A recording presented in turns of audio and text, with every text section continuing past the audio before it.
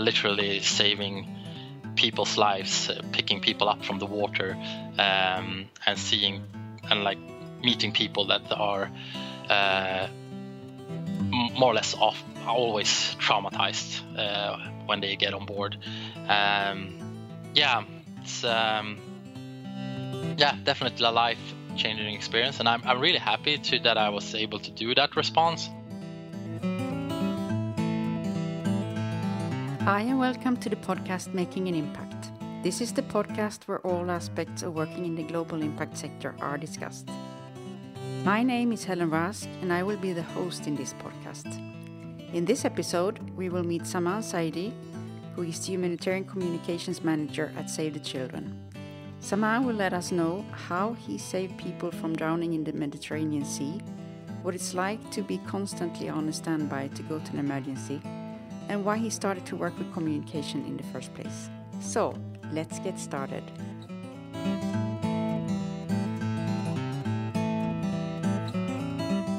Today I'm very happy and honored to have Saman Saidi, who is the Humanitarian Communications Manager at Save the Children. Saman, welcome to the podcast Making an Impact.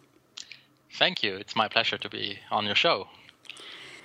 First, I would like to ask, as you are in a rowing position, I would like to know, where are you at the moment?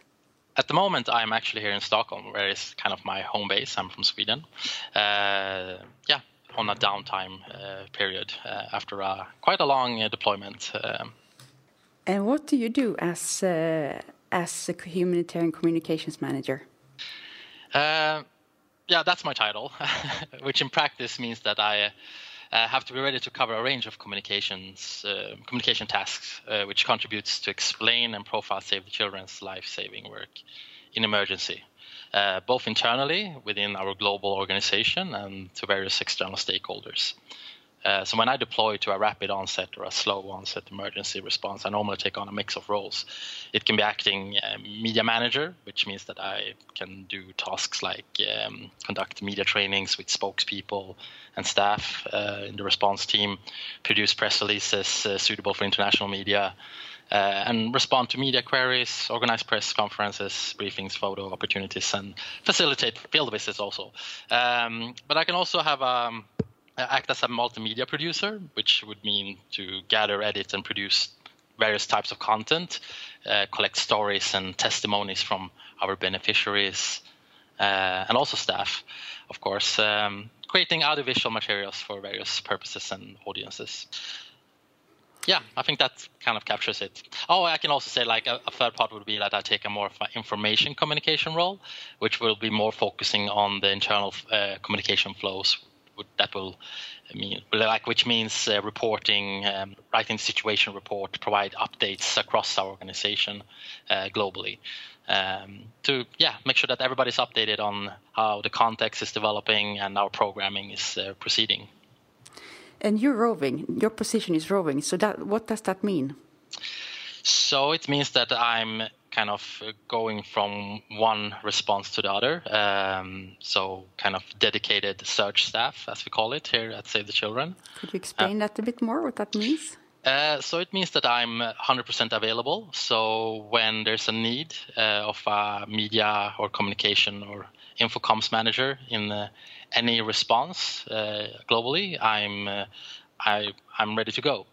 So far I've done 4 missions. My first one was our search and rescue response in the central Mediterranean Sea, the route between Libya and Italy, where we saved lives at sea. And shortly after that, I was deployed to Rohingya crisis. I believe it was I had 1 or 2 weeks of downtime when I came back from that first mission. So sometimes, the downtime period can be quite short when the need is there. So then I deployed to the first phase of Save the Children's response in Bangladesh for Rohingya refugees fleeing violence and persecution in Myanmar.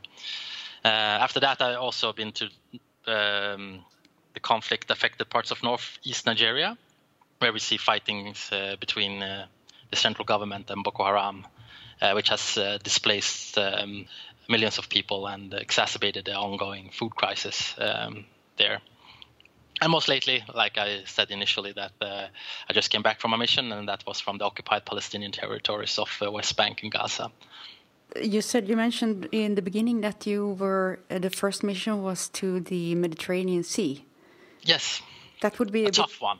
I can imagine. So maybe you could explain a bit more about that one. Yeah, I was actually a bit shocked for that.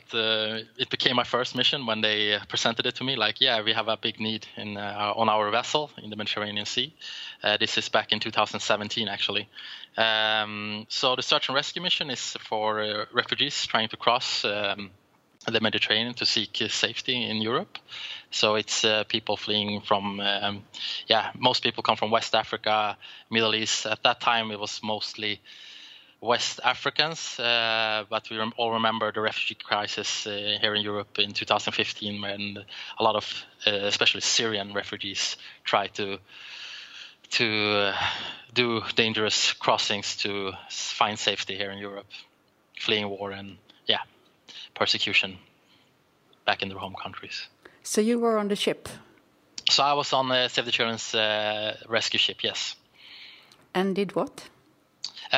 In that on that mission, I acted mostly like an information comms manager, documenting our work. We had some requests to show authorities when we brought the refugees to shore and when we disembarked them in Italy, that we had to show how the rescue was conducted.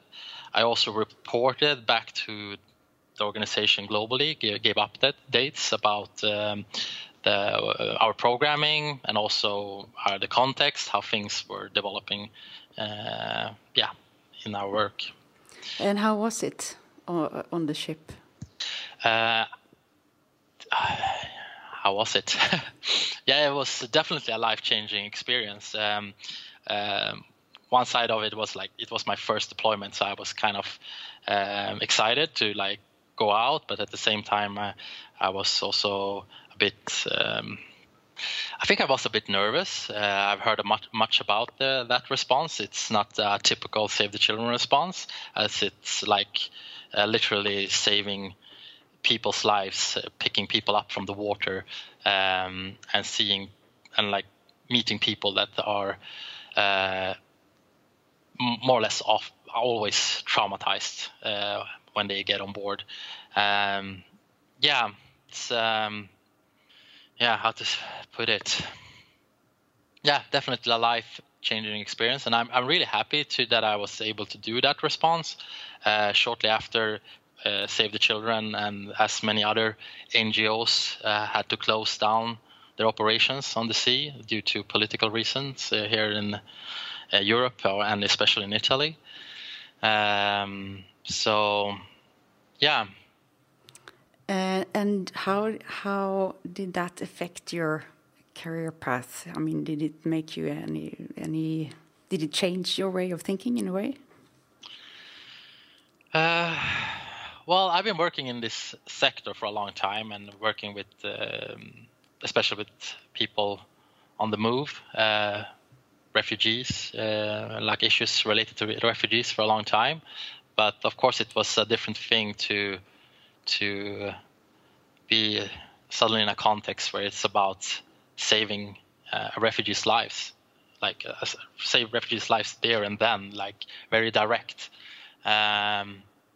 And of course, it's it definitely changed my perspective on many things, to actually meet people in that situation and listening to their stories firsthand is totally different to read about it back home in a safe space. And you get so much more details, and also you have a person in front of you. And it was very special. Like most of my colleagues witnessed about the same thing, that you are so close to the people that you're there to help, that you are literally on the same boat. We operate, we conduct a rescue, and then all of a sudden we have 100 to 1,000 people on board. And and you will connect with some of them, and you will spend hours, sometimes days, with them on the vessel on the way back, and you try to entertain them so they don't get bored, and like to see them and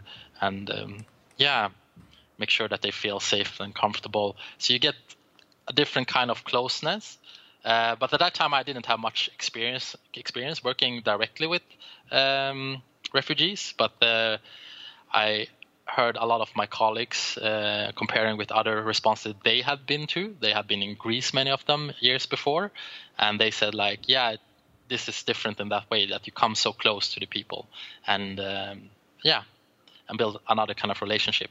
So it was really weird sometimes to like disembark them, and then they were off into some kind of asylum process. And I never saw any of them again, even though I've met hundreds of people, or thousands of people, that we have saved. Hey there, the rest of this podcast is exclusively for Impact Boom Fellows. Upgrade now and accelerate your career.